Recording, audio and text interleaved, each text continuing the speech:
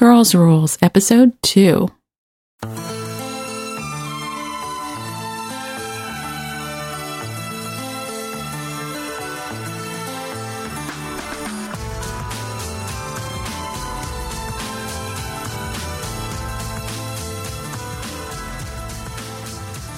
Welcome back to Girls Rules. This episode, we'll be talking to some of the women in the podcasting world. They also happen to be some of my favorite women. I have MA and Jet here in the studio with me, and calling in for our discussion is Martha Holloway. Hello. Paulette Jackson. Good morning. And Heather Welliver. Greetings. Well, before we start actually our discussion, I wanted to go around and have each woman tell her experience and their perspective or point of view if they have a specific one. You already know what Jet, MA, and I have done from previous episodes, so I'm going to ask Heather to start. If you would just let folks know, first of all, where they can find you, social media and otherwise, and also what your experience is in front of and behind the mic. Well, I do voice work in speculative fiction podcasting, both as a narrator and character actor. Currently, I am Maggie Griffin in The Empress Sword and Cyrus in Cybrosis. You'll also be able to hear me as Catherine Catane in Metamor City. There's links to all of my major voice work at heatherwelliver.com.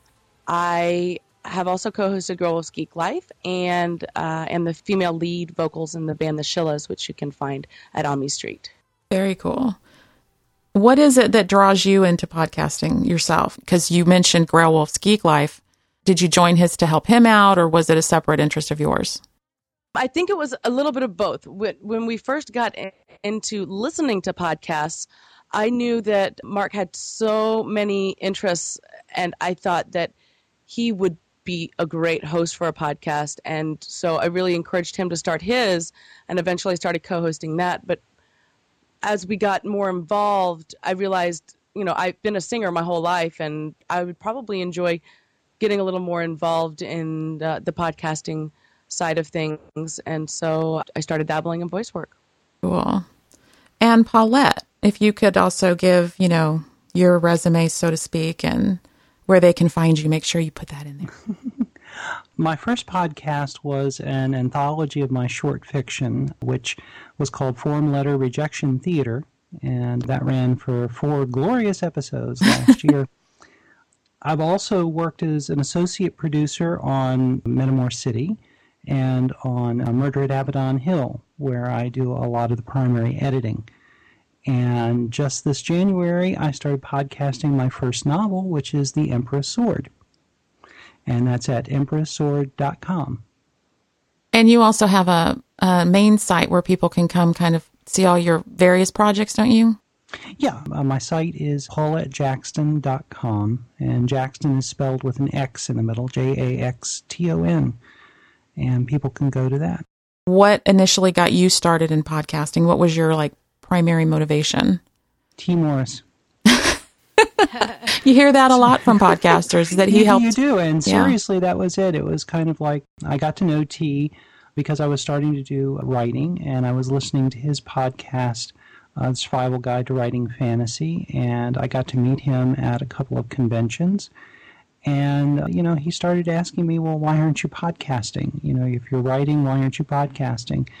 And ultimately, I couldn't keep making up excuses. I had to actually do it. So I gave it a try. I found that I enjoyed the editing, the technical side of editing, and enjoyed putting together sort of audio drama style readings. When my first novel was finished, I thought, well, I pretty much have to podcast it. I can't think of anything else to do. Yeah, especially with this wild crowd you run around with. And that's the other thing, is there's just an amazing and wonderful group that, we all kind of run with, this tribe of podcasting people. The amount and the quality of the voice acting that's out there, it's like I just can't believe the people that I'm working with and the quality of the voice work that I'm getting. It's just absolutely just gives me chills every time I put together the episodes. They're great. Yeah. You've actually got experience behind the mic doing the production and the editing for yourself and for others and putting your podcast out, but you've also been in front of the mic solely for other authors as well.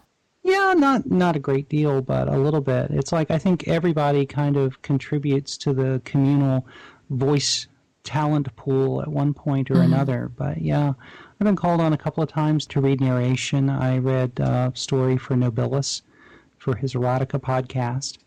And I filled in as a voice on Metamor City when one of the original actresses got sick and couldn't complete the role. You rocked that too. Oh, thank you. I mean, considering it was so far into the story and it was a different voice coming in, you really rocked it. Well, thank you. It was kind of tough because I was trying to sound as much like Martha Puskas as I could. Right. That's always hard. Yeah, which is she's already kind of set the tone for the character, and wouldn't have been the way I would have played the character initially, but I kind of had to keep going with where she was taking it. So. Yeah. Well, it was good. Martha, you have a lot of experience behind the mic. I know you do a lot of production stuff, but you also do voice work. So if you could let us know where to find you and what your experience is on both sides, that'd be great. Sure, Martha Holloway, and the major site you can find me at is Dancing Cat Studios. A lot of my sites are old at this point because I've been focusing on the small one, the wee one, and on staying employed. Right, of course. That kind of takes all of my time there. Yeah. DancingCatStudios.com. I also do production work for the Balticon podcast. That's at balticonpodcast.org. And we retired the ADD cast, but I was co-hosting with my husband, Paul Fisher. That's addcast.com, I believe. Oh, it's been so long. Aww. And it's retired, too. So social media sites, you can find me at Yoself. That's LJOSALF on Twitter. And I'm on Facebook, but I never go there anymore. Yeah.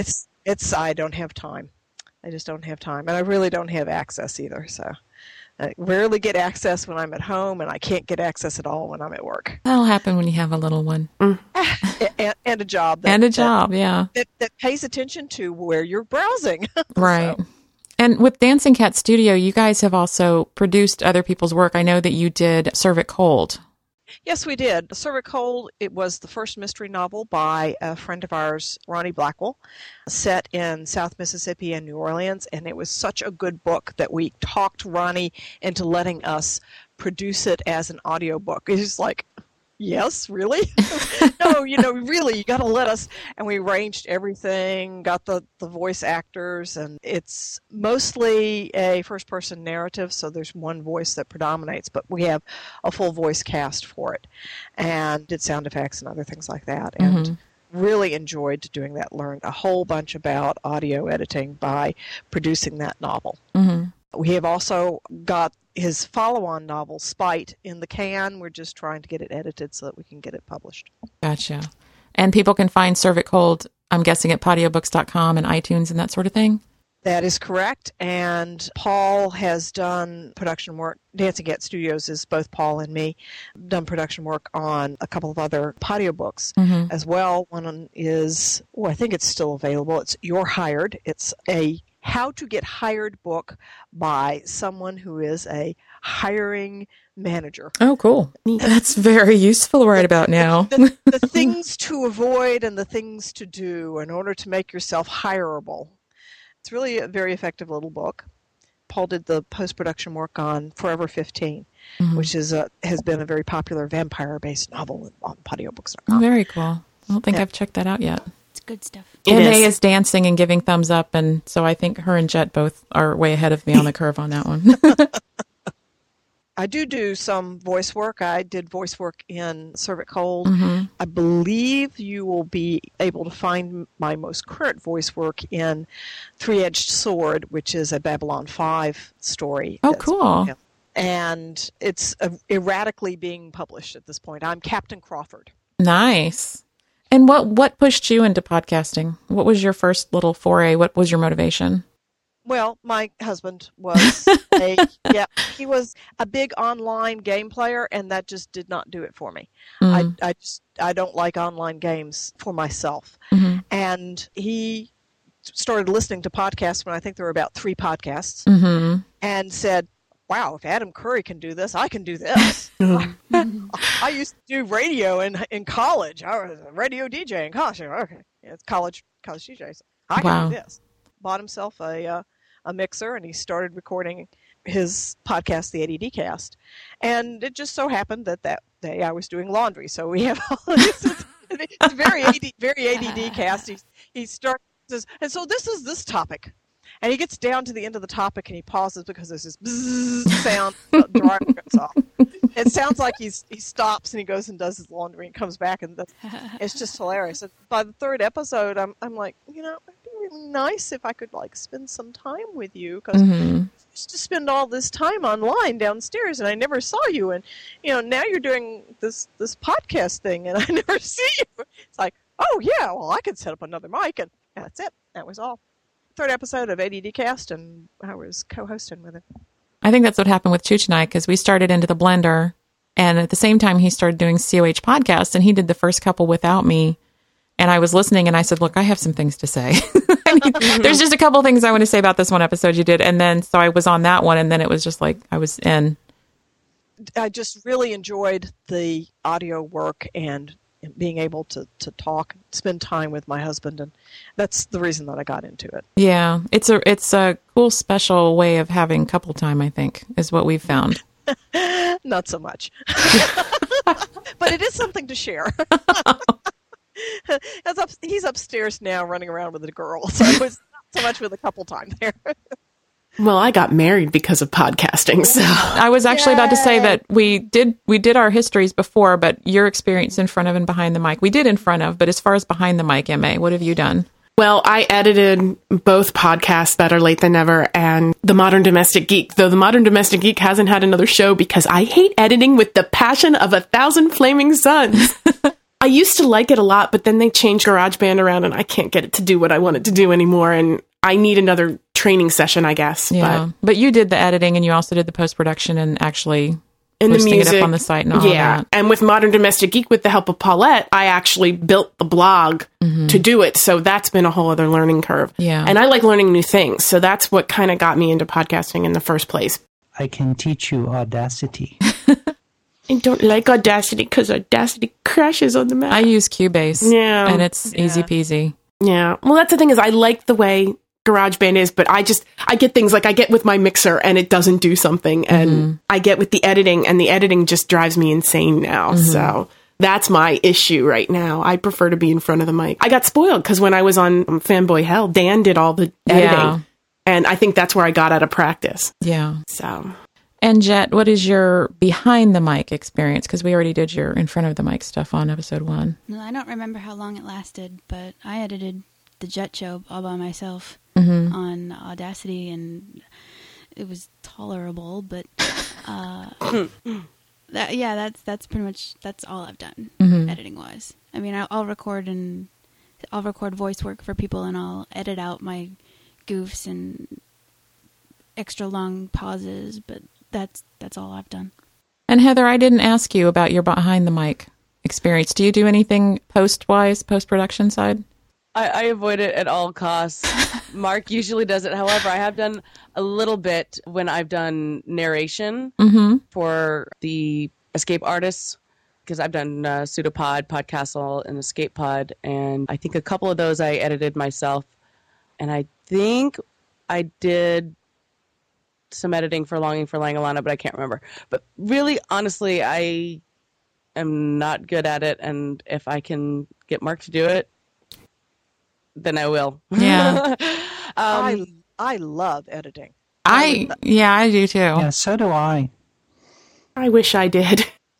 What it was, I would listen to the episodes, and Chooch, my husband, we did both of our podcasts together. He would go through and he would edit, and he would invariably leave something in that I would say, oh, I wish he'd taken that out. So for me, it was a control issue. I wanted my ums out, and we both had this really bad habit of saying, so, and we just found these funny verbal tics that we had, and he would tell me about them, and I'd be like, okay, I'll work on it, whatever, And when I started editing, that's when I stopped saying at the beginning of every statement, and so, and all these crazy, I used to do this clicking thing with my tongue that I didn't even know I did, that he tried to explain to me, and I'm like, I'm sorry, I don't understand.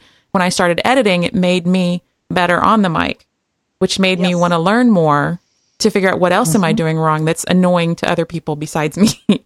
Oh, yes, I totally agree. Yeah. Once you can actually go back and listen with attention. Yeah.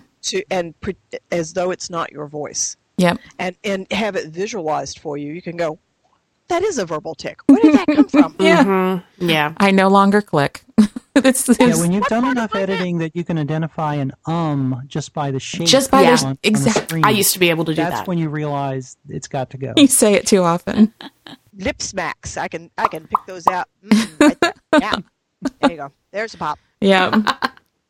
I think the reason I like editing so much is I was always the one who would take all of our slides and put them in slide trays and get them all lined up and group them together. And then after the slideshows where we showed them to our friends, we would take them back out of the trays and separate them again. So I just kind of, to me, the audio editing is very similar. You take all these little clips and you put them together and you shuffle them around, and you fix little gaps in the thing, and it just really appealed to me, and it was very surprising. Not usually the kind who can deal with that kind of stuff, say at the day job. Right, and for me, it's totally a different element. And as far as my experience behind the mic, all I have done up until this podcast, The Girls Rules, is editing. And I started doing that probably 6 months after we started podcasting. So like mid 2008. And with this one, I said, my whole thing is that, strong women doing their own thing, their own way. I'm not then going to go to my husband. And he's definitely still teaching me. He was the one helping me get this set up because I was nervous about setting this up on my own. He was down here, full props to him on getting this set up so that it sounded good for people to listen to, but he's also teaching me as we go so that I can do it on my own in the future.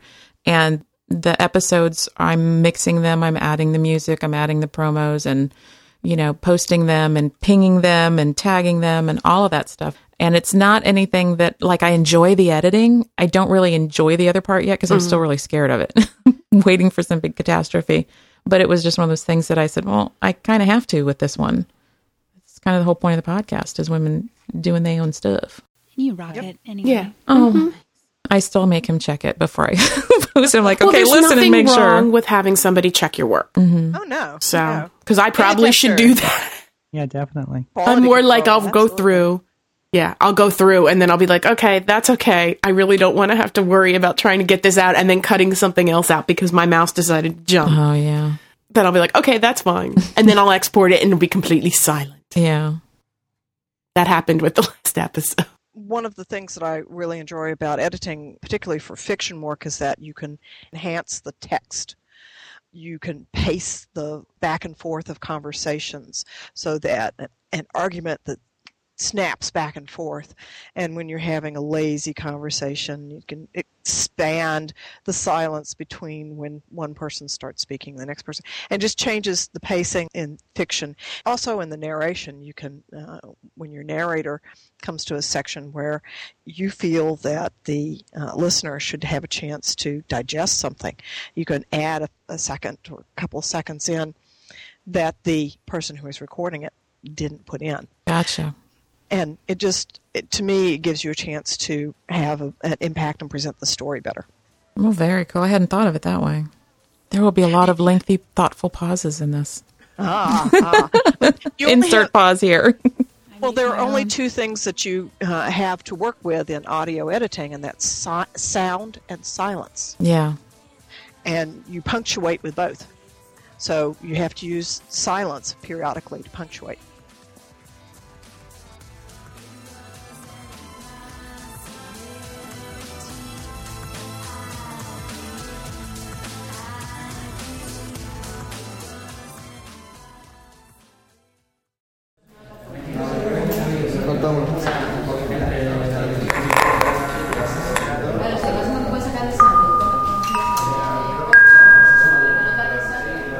Good morning, students.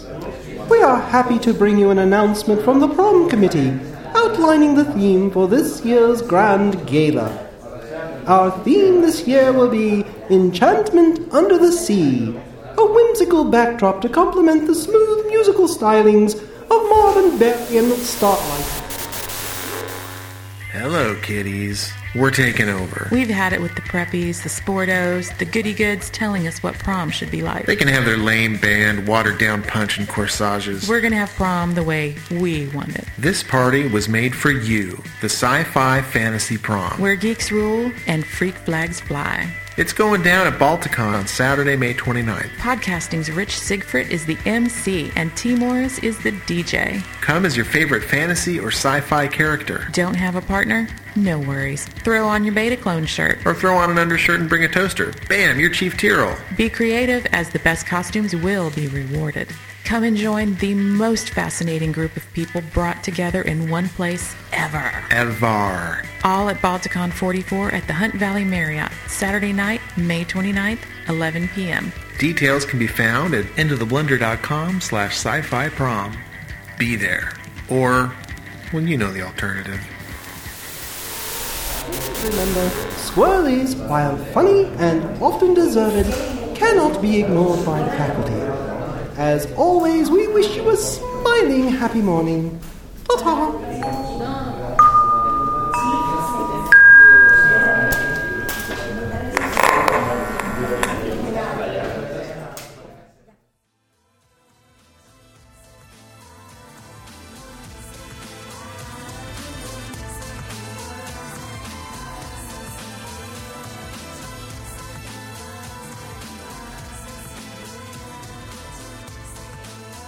Another thing that I wanted to ask is that since none of us are actually making a living or paying our bills off of our podcasting projects, and of course, special little asterisk next to Heather and Martha with their babies, but how do you fit your podcast projects in around your job and your family responsibilities? You know, because, you know, Paulette, you don't have any kids, but you do have a mother that lives nearby and you help her out a lot and stuff like that. So starting actually, I think, with Heather, how do you balance that?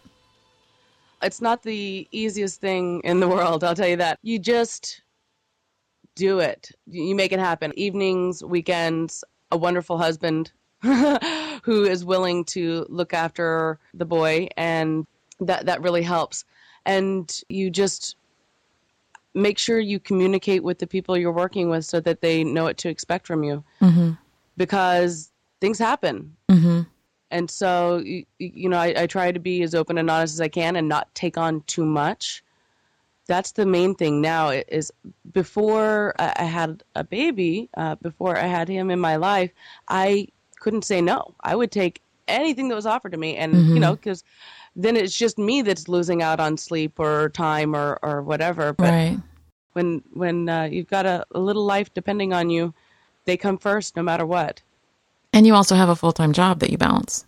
Yes, with a long commute. So I don't have a lot of time, but I keep it down to a small amount at any given time and make sure that I communicate. Those are the most important things, I think. And Martha, how do you balance? Intermittently. Mm-hmm. It's full-time work, full-time support of the child. A lot of the spare time that we have as a couple goes to Paul because he is putting together the new media track at Balticon, mm-hmm. and that takes a lot of work. Yeah, it takes a lot of time, and he's doing all this prep work, so he gets a lot of alone time with the computer. Right. So I'm doing a lot more, evenings and morning support for the girl, and that it'll balance out. She's getting to be more self-sufficient, mm-hmm. so I'm getting closer to the time where I can spend more time doing podcasting, which I'm looking forward to. Yeah, because it's been a longish hiatus for me. Well, you know, the first time thinking back, the first time I met you was at RavenCon like a couple of years ago. This was the third one that I would have known you at. And seeing you on a panel explaining audio equipment, and I was actually kind of awed by you because you and Paul were doing a panel on, you know, podcasting 101. This is what you need. This is how you start. And you were just like, boom, boom, boom, boom, boom. You had all your stuff down. And I was like, kind of like, wow, that's pretty cool. I don't know any girls that can do that. She just knows it all. And then seeing you at Balticon, which I don't remember if I recorded it on any of our podcasts or anything, but I told Chooch that I just was in awe of you because it was Balticon 42. You were just like a force of nature was what I called you, because you were just everywhere, handling everything, knocking stuff out. This needs to be done, and still balancing all the social aspects and everything like that. So that's when I was like, wow, Martha rocks. Thank you. I accept that as the compliment that it is. Absolutely. Yeah, it's I want to have my hand more into that, but as with Heather and her son, my daughter comes first. So Absolutely. I got to make sure that she has what she needs, and sometimes what she ought to have instead of what she wants, and that's the way it goes. And that's always fun. Yes, the little tantrums, the little puddles on the floor. Yeah. They're just now starting. She's learning to get past them. Yeah. It gets worse and it gets better and it gets worse and it gets better.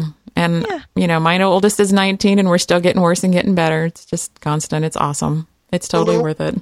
The little tantrums on the floor are slightly larger now. Just a little. And there are more colorful words. Paulette, do you have anything? I mean, I know that you work a full-time. I was going to say, do you have anything different to add? No, but you I have a different. To say. Nothing at all to say. You have a different perspective because you have the full-time job and you don't have a little one in the house. But like I said, you balance, and you also have a lot more podcasting projects going on than probably any of us. I have a day job, full-time day job. I have a very long commute as well. Mm-hmm. So the amount of hours I have off of that is limited. My method for dealing with it has been evolving. What I used to do was stay up till all hours of the night getting these various projects done, and then get up at 5 in the morning to do writing and then head off to work. And the end result of that is I've been sick all winter. You have. So I'm modifying it. I'm starting to say no to some projects and whatnot, and trying to balance things out a little bit and just trying to catch up. But you can't do everything. One of the things I've given up is basically watching TV. There just isn't. If you want to do this, if you want to do this right, you can't watch 3 hours of TV every night and then try and do 3 hours of editing, because that I now know that ends in a breakdown. So can't have that. So I've kind of given up on TV.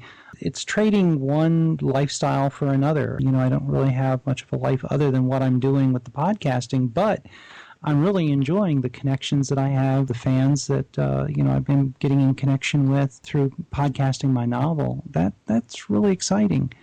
And it's more fulfilling than saying, I watched the entire season of 24 versus I podcasted my entire novel that I wrote and edited myself. I mean, you have this beautiful piece of work at the end of it, whether it's a podcast that you're proud of or voice work that you're proud of or someone else's novel that you've put out. It's just you've created something, which is fantastic.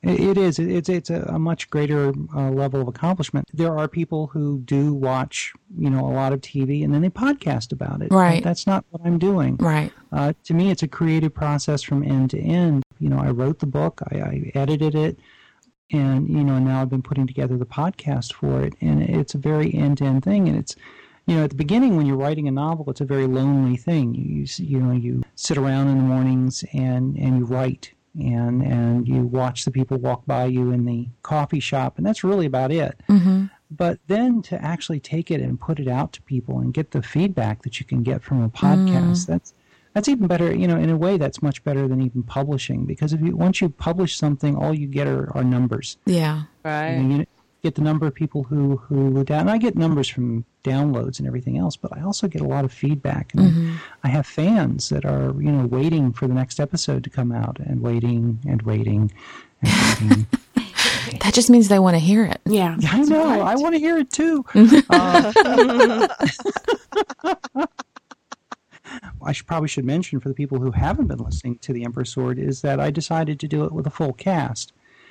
And in addition to just the basic, recording and editing, when you do a full cast presentation of something, especially when it runs the length of a novel, that's a huge production thing. There's schedules to be done with, and keeping up with who's recorded what, and trying to get things, people scheduled and working around other people's schedules. It's a massive amount of work. Get the parts edited into your major. Oh, yes, it is. The recording time is maybe somewhere between 2 to 4 times less work than the editing and production work. Yeah. Well, for the Emperor's Sword, I did all of the narration in a 2-week... I took my 2-week vacation last year and used it to record the narration for the whole book.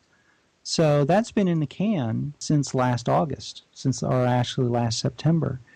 And, it's just been getting the recorded voices for all the dialogue and getting it all put together that has, taken all the time in between. Yeah, a lot of herding cats and stuff like that to get your pieces in from people. Paula, do you find that you have a varied quality from the people who are giving voice work on the sound quality?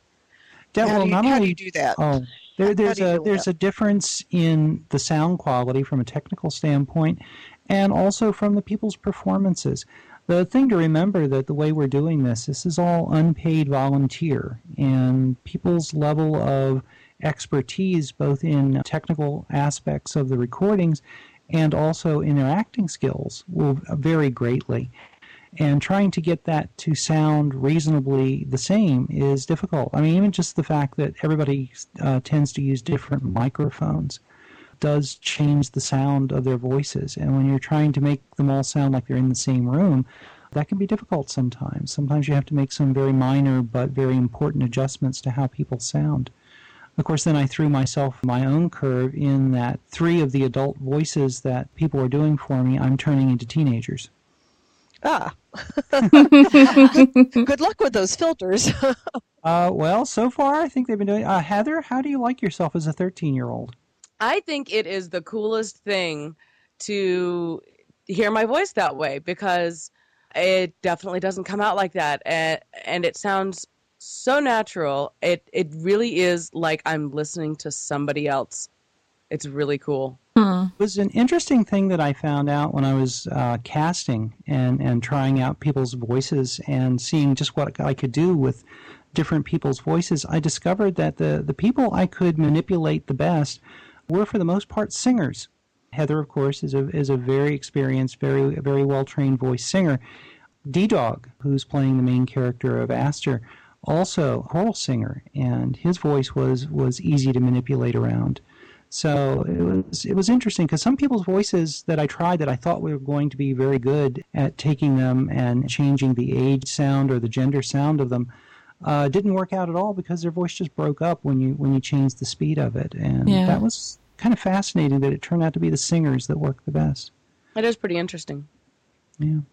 Of course, MA presented an interesting thing. I turned her into an 8-year-old boy. Because actually, I've been trained for a singer since 5 years old, so... So yeah, it's just it's an interesting thing. I don't know if it's just the way that when you're singing, you're constantly varying your pitch in a smoother way than when you're just talking. But it did seem to turn out it's all the people that I've been able to change their voices have been singers. I'm willing to bet it's because singers have a pleasant timbre to their voice, or something that the human ear, or consistent timbre to their voice. Yeah. Whereas those of us who aren't trained or who just aren't good singers, my husband will tell you that I need a bucket to carry a tune, have overtones in the pitch that their voice produces. And when you apply a filter to alter the natural voice, those overtones suddenly become obvious. Yeah. It's very interesting. Of course, it does, like I say, it adds one more layer of work that I have to do in order just to get to the point where I can begin the editing process. It sounds so good. You do such an amazing job with all your editing. I mean, it really shows that you take the time to do it right. I love listening to anything that you've edited. It's great. Oh, thank you. Thank you. Especially since you're in a lot of it. Well, there's that one you did for Form Letter Rejection Theater where you layered Mark's and my voices. Oh, thanks for the memories. Yes. Yeah. That was so amazing. Yeah, and that's an example of taking audio from people who are not professional actors. I think if I had hired 2 professional actors, male and female, to do what you guys did, which was try and say the same lines in the same way, but not necessarily in the same voice. In other words, I didn't really want you imitating Mark or Mark imitating you, but I needed to have you saying the same lines in basically the same intonation with the same word stresses. You guys did that really good, but it didn't match up perfectly. So it took me, I don't know, probably about 3 or 4 hours to get that sequence so that the two of you, I could switch back and forth between the two of you seamlessly. But I was happy with the result. It was mind-blowing. It was great. Thank you. If I could ask Jet, I know that you don't have your own podcasting project per se, but you've done, I know I just recently heard you on Geek Radio Daily's weekly show. Mm-hmm. How do you plan or work your podcast projects around? Because you've done other voice work and things like that as well. Right now, I just kind of do it whenever. I don't have No ankle biters. I don't have an ankle biter. Oh, wait a minute. You have a cat. He's in Hagerstown right now. So. Oh, that's right. So she just has a crusty gamer boyfriend. Yeah, That's I the have only. a gamer boyfriend that I pander to, and and a day job, and so I have my evenings mostly free. Mm-hmm. I just, when I want to do GRD, I just say, hey, I want to show up, and they're like, okay, fine, come on over. Mm-hmm. And so I fit into their schedule. If I can't show up, I don't show up. I'm not a permanent guest. Recording audio for voice work, I haven't been offered anything recently, and if I did, I would give them fair warning. I don't have a setup right now. I'm working on it, but... Well, and I've given you, free use of the burrow here, yes, so. Yes, thank you. So that's me. I just fit it in when I have evenings and weekends free. Mm-hmm. M.A.? Well, I've decided I'm going to term myself the working housewife now because I feel like I have 2 full-time jobs taking care of the boys Right. and taking care of my job. But it's a matter of finding time to schedule, especially with Modern Domestic Geek, with my very busy partner, Mm-hmm. to find time to record. And then what I used to do back when I was single, I would edit on my lunch break. And just while I'm listening to everybody today, I'm like, that's what I should be doing instead of watching videos on my lunch break, is that I should be taking that time to edit. Because it's basically everything else comes first. If I have cooking or cleaning or anything to do, it's got to come first. Right. Or the boys. The boys being husband and child. Boys being husband and child. So I tend to put it off and make sure that when I get home, I get my time to chill and relax so that I don't completely fall apart because I can't. Right. I don't feel like I can. Yeah. So I need to be able to find time to do it. Yet, when I do have to record stuff, when I had to record stuff for Digital Magic and for the Empress Sword, I also just got into the studio and I did it all at once and then had to edit out each piece for everybody. Right. So it's just a matter of making the time. And actually, Dan's really cool. Whenever I want to go into the studio, he'll make sure everything's set up so that he doesn't hear inordinate yelling and cursing from the bedroom, Right. which is... So he's been known to set everything up and just say, okay, hit the button and go. And then I'll go and I'll do the intro that I need to do for my podcast. And then I'll go and I'll do lines for somebody else. And then I'll do lines for somebody else and just get it all done in one fell swoop.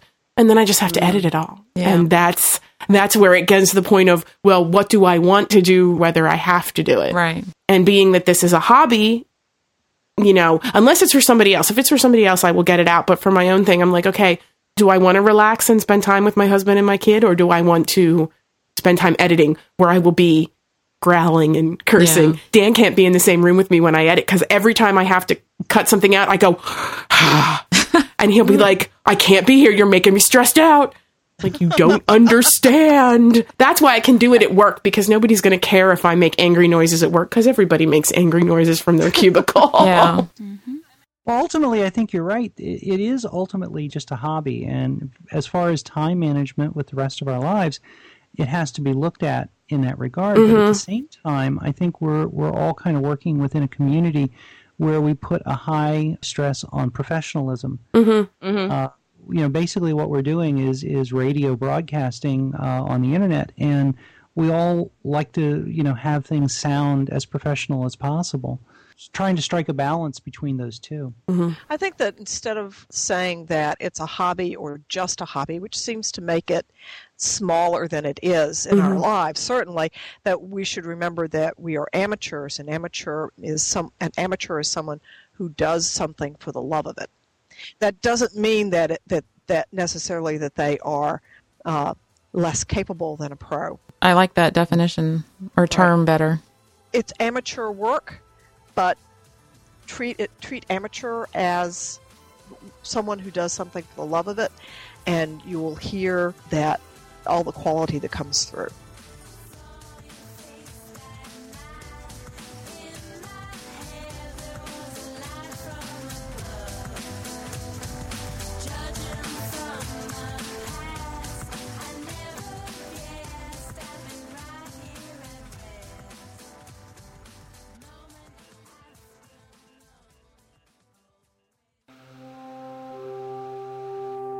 Kings and armies fall as the great dragons awaken to descend upon them, and all is laid to ruin.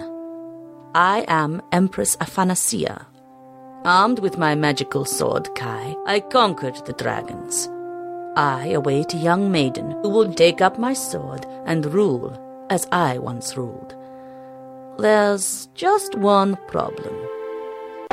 It is I, Prince Aster of Caledon. I come seeking the great sword of power that once belonged to the Empress of the Eastern Mountains. This could be more complicated than I thought. The Empress Sword is a fantasy novel by Paulette Jackson. Subscribe to the audio experience at empresssword.com. If you want to rule my empire, young man, you'd better be prepared to wear the tiara.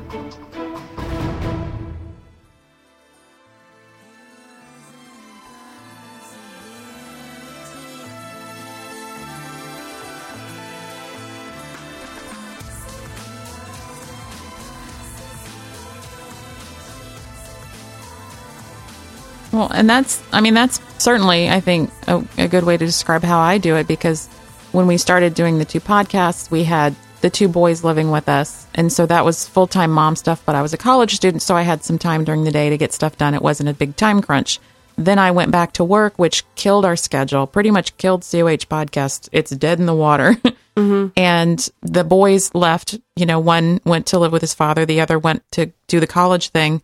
But then I got sick, which has been a whole nother level of difficulty. It's not even a matter of, do I have time to record? Is my voice going to work? Because sometimes I get a stutter. Sometimes I get like a brain fog thing going. And that's why I was kind of nervous about setting this up this morning, because I wasn't sure if my body would cooperate. Mm-hmm. I don't have the kids so much to schedule around or feel like I'm neglecting if Chooch and I are down here doing something and they're up there doing something by themselves, which they're perfectly happy with. But, it's more us and just trying to figure it out in the regular day. And really, COH podcast, we decided really to end that because we just weren't making it a priority anymore. And we had these other projects we wanted to do.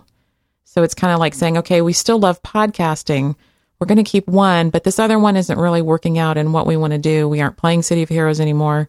And just kind of making those adjustments on the fly as we go, which is also why I made this, as I called it, erratic schedule podcast that'll come out when I can get the group of women that I want on a panel, if they're willing to join, of course, scheduled together to when we can all do it and have it go out as soon as possible. But it's not going to be a weekly ever. It's never going to be a weekly or a bi-weekly. I'm hoping for once a month, just because I know that all of the wonderful women that I know have full-time jobs or full-time commitments with kids and family dynamics and commutes and all that other stuff.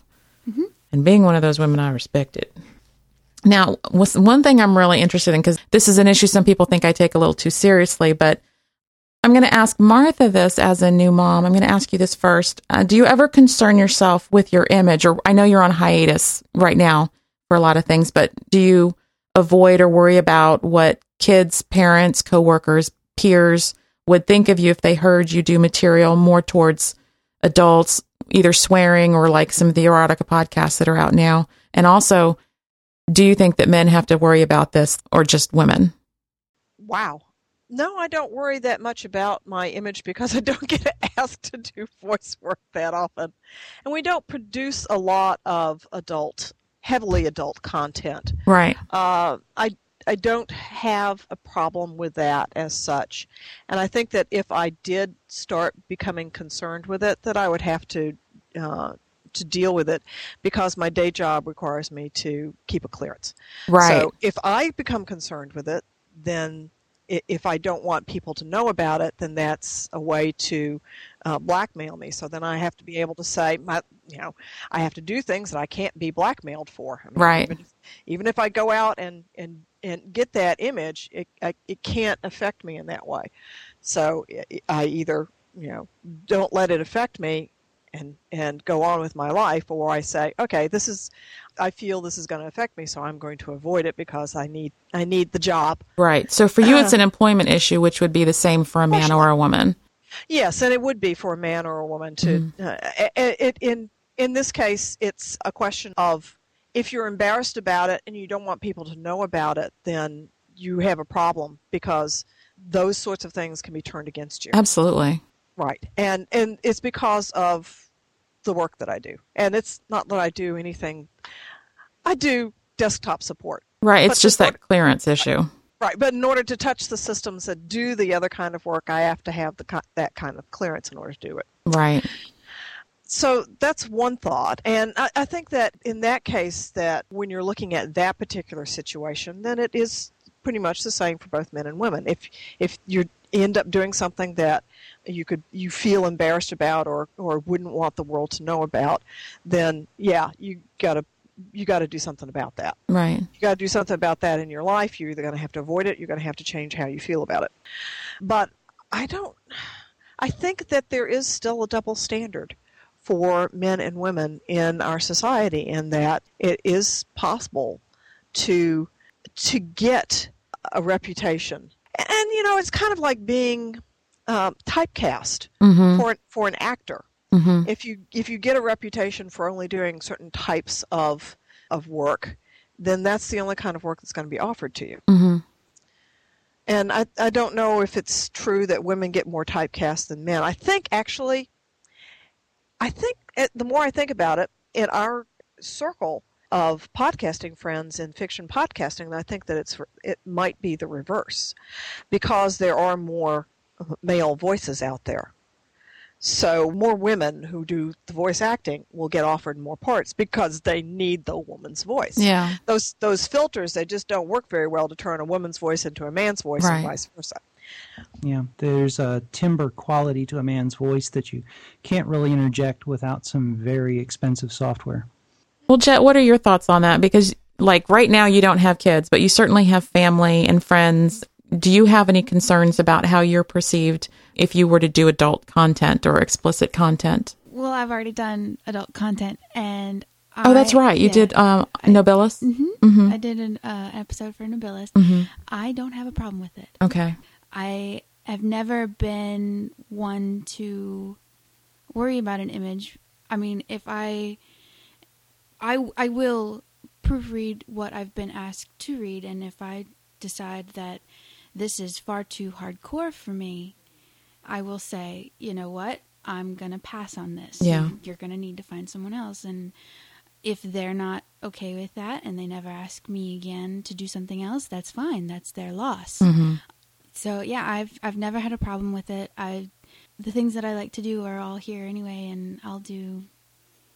It sounds weird, but I'll do any voices really that you're comfortable with. Yeah, that. If you have a comfort level with it, you're not worried about what other people think. No, I'm not. I never have ever worried about what people think of me, dress, speech. Anything. Which it's something that I envy because, and I don't know, I think MA may relate to me better on this than anybody else on the panel, is not just being a mom and having boys that someday may hear mom using this breathing, heavy breathing and, certain language that would kind of freak them out, but also being divorced from their father. And although there's never been a threat of, I'm going to take the kids or anything like that, we've always been very amicable, is that worry on my end of doing something that would make me look questionable, that would either hurt my husband with time with his son or hurt me with time with my kids. Because I personally feel that there is a big double standard that, a guy can stay out all night and do whatever he wants and have whatever image. But if the mother does that, then she's letting down the children. She's raising them inappropriately and all of that sort of stuff. And when you're dealing with a divorce in custody, it adds an element of fear and really terror that you do something that someone could interpret as being pornographic and all of a sudden your custody's in danger? Is that because I've been asked to do erotica and I have to say no because of that concern. Yeah. And I find personally that I am typecast. I'm always I'm either a mom or a nurse or a secretary, which I just love being a part of my friends' awesome works. You know, I don't care, but I always end up in a mom kind of role, even if it's not a mother per se. Well, at least I made you a queen. Yes, you did make me a queen, and I appreciate that. Although I was kind of sad I didn't have some big steamy scene with my King Nathan Lowell, but maybe for the sequel. That'll be the sequel, yeah. Yeah, I think I have an interesting take on this topic. You know, a year ago, I would have said I don't really censor myself, say, on Twitter or in any of the other things I do. But as the fan base for my novel has grown, I find myself doing more and more self-editing on social media. You know, I'm establishing myself as a certain, you know, as a person who writes a certain type of novel, which leans towards the YA crowd, and I just find myself automatically censoring myself from doing certain things. Right. When Nobilis asked me to narrate one of his stories, I told him, I said, I'm really going to have to look at it first. He sent me something that wasn't that steamy. So at this point, I might not do it again. And it's because I'm thinking now, not so much of the people in my real life, the people at work or something like that, but the people out there who are listening to me and are fans of my story. And then might seek you out in another venue and be like, woo, yeah, this isn't YA. They say, oh, I want to hear something else by Paulette Jackson. And they go over and it's like, uh-oh. You know, so that kind of, that's a different aspect to it. It's not something really connected to my, quote, real life, right, unquote, but it's something connected to this amateur career that I'm building. Well, I know for me that for my job, similar to Martha's, the security clearance that I have, I had to, do a form and submit any pseudonyms that I use. So my boss has my pseudonyms. He knows the names of my podcasts. He knows what I do online. So it's that, kind of, hi, Mr. Boss Man, did you notice I did an erotica podcast? You know what I mean? And then it's that whole eye contact thing. And anything that you disclose is obviously not something you can be blackmailed about. So I told them all the projects I was involved with. And so there's no worry for that. But when I work in an office environment, if I did an erotica podcast that was fairly hardcore, I really would feel uncomfortable if I knew that the people within my office had tuned into that. Yes. That's why. And I've told Nobilis this, and I said, I think you're awesome, but I cannot listen to you do a sex scene and then make eye contact with you. It's just not going to happen. That's why I don't listen to erotica podcasts. It's the whole, if it's someone else, fine. And he said, well, I've got one that's someone else's voice that you've never met before. And I'm like, oh, maybe I'll listen to that. I don't know. We'll see. But there was one, he did a fanfic for Metamore. And I was listening to it, and I really loved the beginning of the story. It was really neat. And then it got to the brown chicken, brown cow part. So I was like, it was like, nope, I'm out. Peace out. See ya. I love the intro, but that I can't take no more. And I know I'm going to be seeing you soon, and there will be no eye contact, and you'll wonder why. It'll be awkward. That's just me. What can I say? I was raised Catholic, So. Do you think that men have a similar problem if they read an erotica piece? No. And then, I don't think People at work find out about it. You think they kind of go, I think they walk a little taller and they throw their chest out a little farther. They're, look, I'm a sexual being, and that's okay because I'm a guy. I think it is very different, even if you've got the father in the equation, the father role. And Emma, what's your thought on that? Well, back when I was single, I was more careful about what I did because just of the safety aspect of the appearance that I wanted to put myself out there. If I was going to be going to cons, I didn't want people thinking that I was a certain type of person because just sexual going by myself had a bit of danger in it anyway. And so, but now that I'm married, it's a little different, but I still don't do that much. And while I'll curse as much as I want on my own podcast, because I don't curse that much as it is anyway. Right. Yeah. And I don't worry about that as much, but I also don't want to give people that I work with any fuel to use against me, say, in court or something like that. Right. Anything that could possibly discredit me is not something that I want to put myself forward for. So I do try to when I'm not the focus. When I was on Fanboy Hell, I think I was probably a lot more racier because it really was just me talking with the two boys. Right. And I don't think it was that much racier, but we had an explicit on our tag. Right, just in case. Yeah, just in case. But with my Modern Domestic Geek, it's us we're two moms, and we're talking about mostly domestic issues. Yeah. So it's a different character stuff, but I do not like to portray an image of something that could possibly be detrimental either in my job or when I was single. Mm-hmm. You don't want to give out a certain absolutely. You don't want people to see you as purely sexual. Yeah. thing. Or, you don't want somebody to think, that's, she did this erotica podcast. Maybe she'll, brown chicken, brown cow, at cons and stuff like that. And you want to go in with a little bit of a better image than that. And a podcast is a very public it is. presentation. Mm-hmm. I mean, it's out there literally to the world. Forever. You don't know forever, and you don't know who's tuning in. You don't want to give those signals. Mm-hmm. As an example, I'm sorry. Yeah. Go ahead. As an example, as part of my job, I had somebody from NPR contact me asking to be on a podcast. And it freaked me out a little bit because I don't connect my podcasting, except the little environmental tips that I'll give every once in a while. I do not get...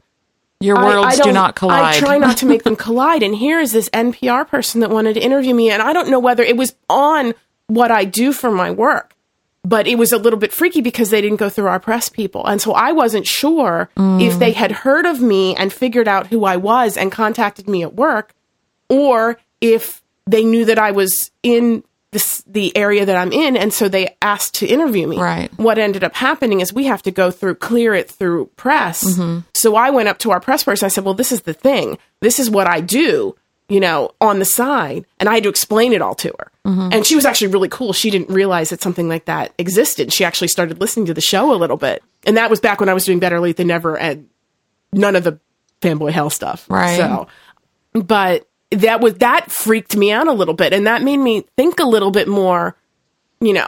People can find me from work, and sometimes I'll email like you or something from my work email just because it's easier. Mm-hmm. But I try to keep things really separate. Yeah, because there are times when I could be drawn into court on a case, and somebody could say, "Oh, well, she's one of these crazy internet people that talks on." Yeah, and and there's nothing wrong with that. I can do what I want to do in my personal life, but that can also project something if I have to be a witness for something. Mm-hmm. Paulette? And, the main reason I use a pseudonym, Paulette Jackson is a pseudonym, is to keep from crossing the streams with my day job. And the same with my writing is to, keep that separate so that those two worlds, which, could cross over in several different ways, that I just don't really want to deal with that. Yeah. So, I created a persona that goes with the podcasting, and ne'er the twain shall meet as far as I'm concerned. Yeah. And when it does, if it ever does cross, that's something I'll have to deal with. But it is a very real thing that anything that you do within the podcasting realm could conceivably affect your personal life in the form of either your employment or your family, and it's something to keep in mind. And I think as women, we need to think about that more. Mm-hmm. Because in our society, it's easier for a woman to cross the line, I think, than men. Men can go a lot farther and do a lot of different things and still just kind of get that's okay.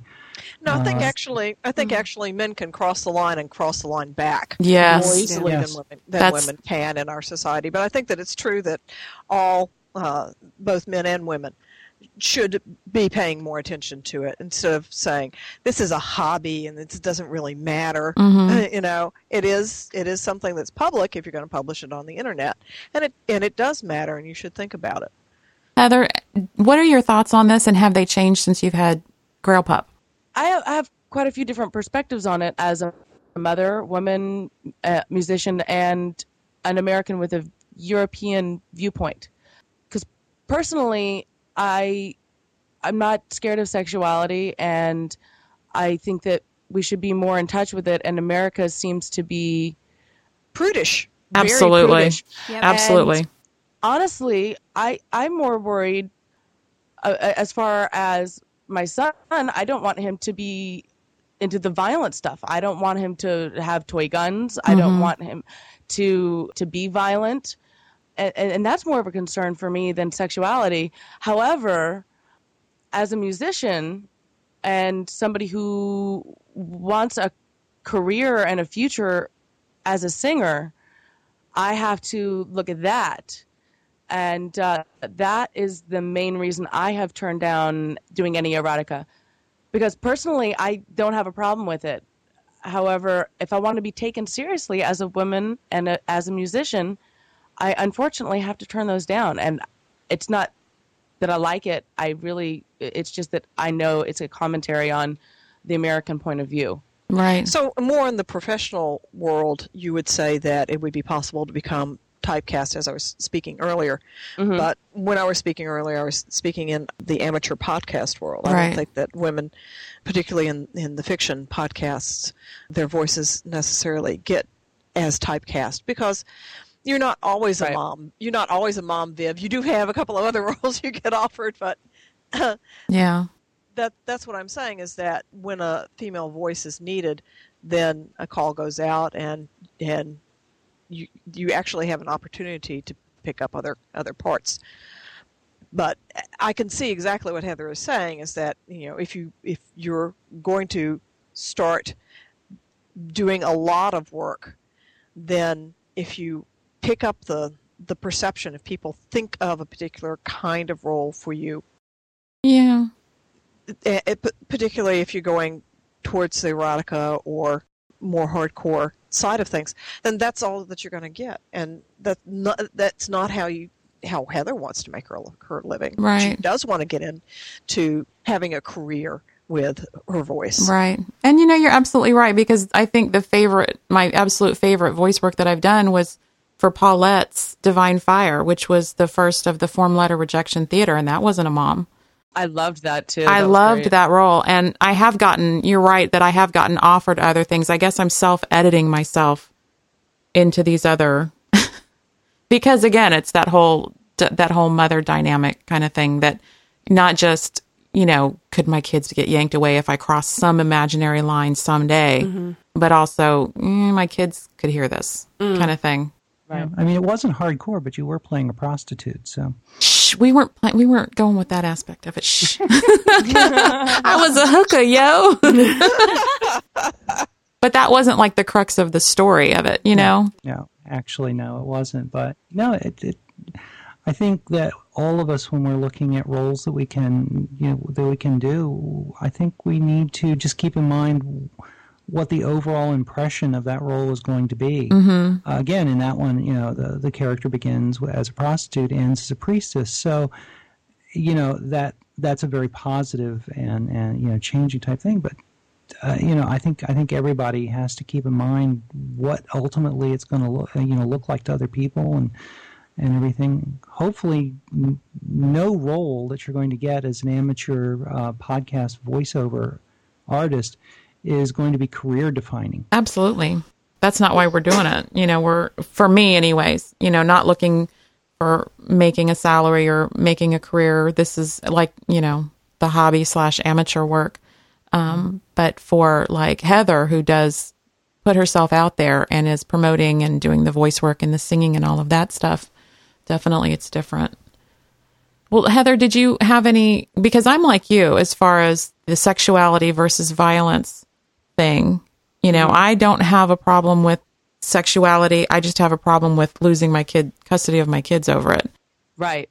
So I'm very much in line with you on that, worried more about the violence thing. But do you have any concerns about Grail Pup hearing you in any of the roles? Or, because you guys are, like you said, more of a European mindset.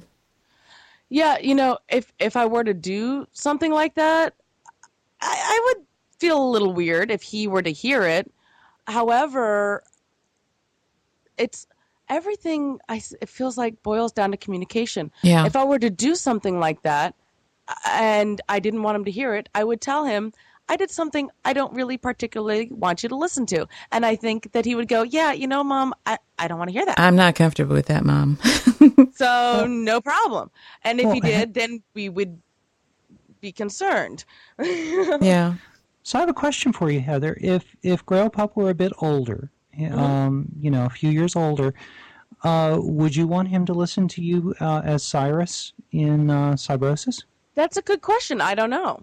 Because there's a lot of violence in that. There's a lot of violence, yeah. So I don't know. I think that is something that Mark and I would have to discuss and make a decision on. Are we comfortable with him being exposed to that level of violence, and what has he been exposed to thus far? I mean, if we don't stick to our guns and he's playing violent video games and stuff anyways, then I probably won't have a problem with it. But it's a good point. Yeah, I think that's something that we'll have to definitely set some guidelines down for. So it depends on where we're at.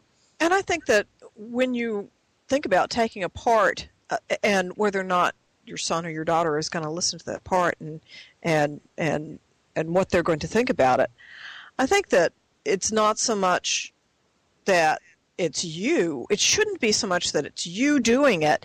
You should be thinking about, is this, even if it wasn't me, is this something that I want my children to be exposed to? Mm-hmm. Exactly. So if it is, then, do it. And if it's not, then don't. Yeah, that's what it boils down to. Yeah. Now, on the flip side of this kind of idea, have any of you ever felt pressure to be overtly sexual to increase listenership or to generate buzz for their podcast, kind of like as a promotion tool? Have you ever felt the need to, or has anybody ever suggested to you? Because I don't think in this crowd that we really have to. Any of us have marketed with our... exactly the opposite. Yeah. Well, I did back in the day when I first started Better Late Than Never. I felt some pressure from some individuals, someone else, and I squashed it. Yeah. Because I felt if they felt that that's what they needed, that's not what I was there for. And again, that was the whole image that I wanted to portray. If you're going to be going as a single woman, if you're going to a con by yourself, you have to be smart. So, especially when you don't know anyone. And when I went to my first Balticon, I didn't know anyone. I hadn't met anyone before, and I was really lucky to meet the people that I did. Mm-hmm. So, does anybody else have any thoughts on that? I know that we have not done that because our production company, Dancing Cat Studios, that's not the thrust of what we've been producing, and it hasn't been out there. It hasn't been something that's been a part of that particular publication. Certainly not a part of Balticon podcast, right? And and we just played around with ADDcast. It was just fun. Yeah, whatever we did for ADDcast was just for fun. Yep. I'm sad that's gone. Yeah. I know. So's Paul, but we had to give up something. Yeah. Yep. Well, does anybody have any final thoughts or comments or questions that they want to ask everybody else? I kind of had a tie-in thought that's been kind of going across my brain, if I can throw that out there. Absolutely. I was reminded, Emma was saying something about how she had to have her time when she gets home to herself. And I think that really ties into what my mom calls rule number 1. And I think we've all talked about it at some point or another, how important it is to take care of yourself. Mm-hmm. Mm-hmm. You have to take care of yourself because there's so many different people depending on you. And you have to remember that if you forego taking care of yourself, then you're not in any condition to do all the things that you need to do. Right. And definitely bring your A game, Yeah, I know that very well. I worked so hard up to the premiere of Tess that effectively a week after I released the first episode, I was in the hospital. Yeah. So that's a big lesson. And I spent the entire winter being sick, pretty much from exhaustion and trying to keep up and everything. And it's a hard rule to keep. It is, because I'm now behind. I'm now, I had a very comfortable, half the podcast was done when I started, and now I'm working, basically episode to episode, because I lost all of that due to a string of illnesses that were basically all caused by exhaustion. Wow. Yep. And it's so tough to get into that into that production schedule. It's so tough to maintain that production schedule once you get stuck there. And, it's so easy. We say this is a hobby, but, it can take a lot of time. And if you make too many commitments, and if you pressure yourself too much, you can wind up, you can lose sleep over it. You can put your social schedules aside and everything else. It can really get you down. And I know that very well now. And in future projects, I will not overcommit myself. Well, and that's one of the reasons that I wanted you specific ladies on this panel, is because you all, in the realm that you have within podcasting, whether it's, voice work, production work, on hiatus, actively doing 3 audio dramas or whatever, all have a level of professionalism in what you put out. You don't just go and go blah, blah, blah, and then put up whatever. You all work really hard and try to get something out there. And if it's not up to what you want, you don't put it out there. And that's the That is position true. I've taken on this, is that I'm at the point now where I would rather turn stuff out late and have it take longer, and yet still have it be at the same quality level that I was doing before. The quality is more important to me than the schedule. Better late than crap. Exactly. Yes. Nice. Touche. I would use. I'm going to put that on the website now. Better late than crap. I like that.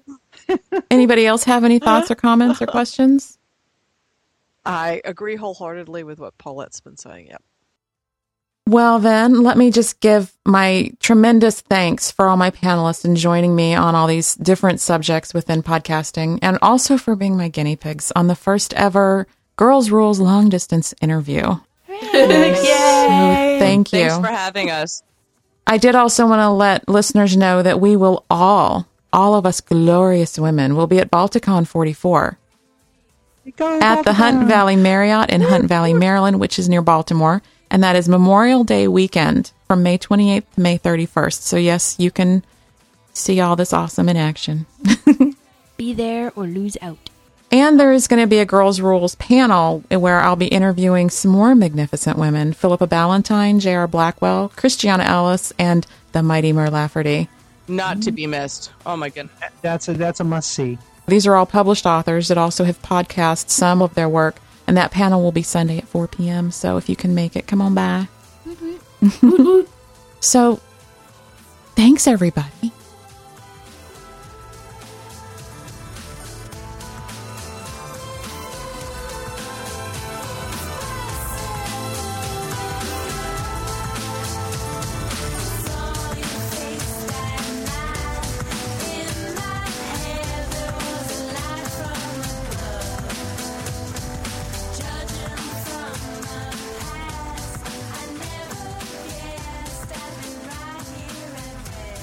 Thanks for listening to Girls Rules. You can find information, comment on episodes, and subscribe to the podcast at girlsrules.org. You can contact me by email at girlsrulespodcast@gmail.com or leave a voicemail at 717-347-8537. This podcast is released under a Creative Commons, non-commercial, no derivatives 3.0 license. You are free to make copies and share this podcast to your heart's content, just not modify or make money from it. Theme music is provided by Emma's Mini, found on Magnatune.com.